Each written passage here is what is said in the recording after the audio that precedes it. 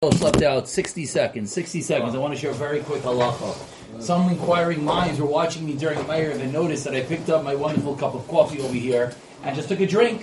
And they're wondering, yeah, you just walked in. Why are you drinking in the middle of Meir? You understood, because I wasn't davening with you. I just came to help out with the minion. Well, why didn't I make a bracha? You're all wondering. So the answer you all thought, why did not make a bracha? I came in, I sat down, I took a drink. Why didn't you make a bracha? If the Rav's not going to make a bracha, it's pretty terrible. So what do you all think? You're thinking, because he made a bracha at home. Givaldik. So that's why I just want to clarify. In case any of you had these intense thoughts during davening, if you make a shahakal in place A, in place B, you need a new shahakal. If I drink my coffee here and I go outside and I want to have a candy, I have to make a new shahakal.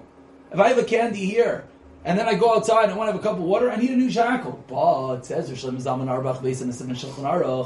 something called on the go. Before Dunkin' Donuts coined the term, Rosh Hashanah already had it. If you take your coffee and on the go you make a bracha, the bracha goes with you. So as I was walking out, I got a message how we needed a 10th man for a minion. So instead of ignoring the message, I said, okay, Baruch Hashem, I have the schus of being a 10th man for a minion. I made a bracha as I'm walking out the door. So now that bracha, says Rosh Hashanah, or Moshe says the same, comes together with me, and now I can continue drinking my coffee without a bracha. But what's the one thing you always have to remember in such a scenario?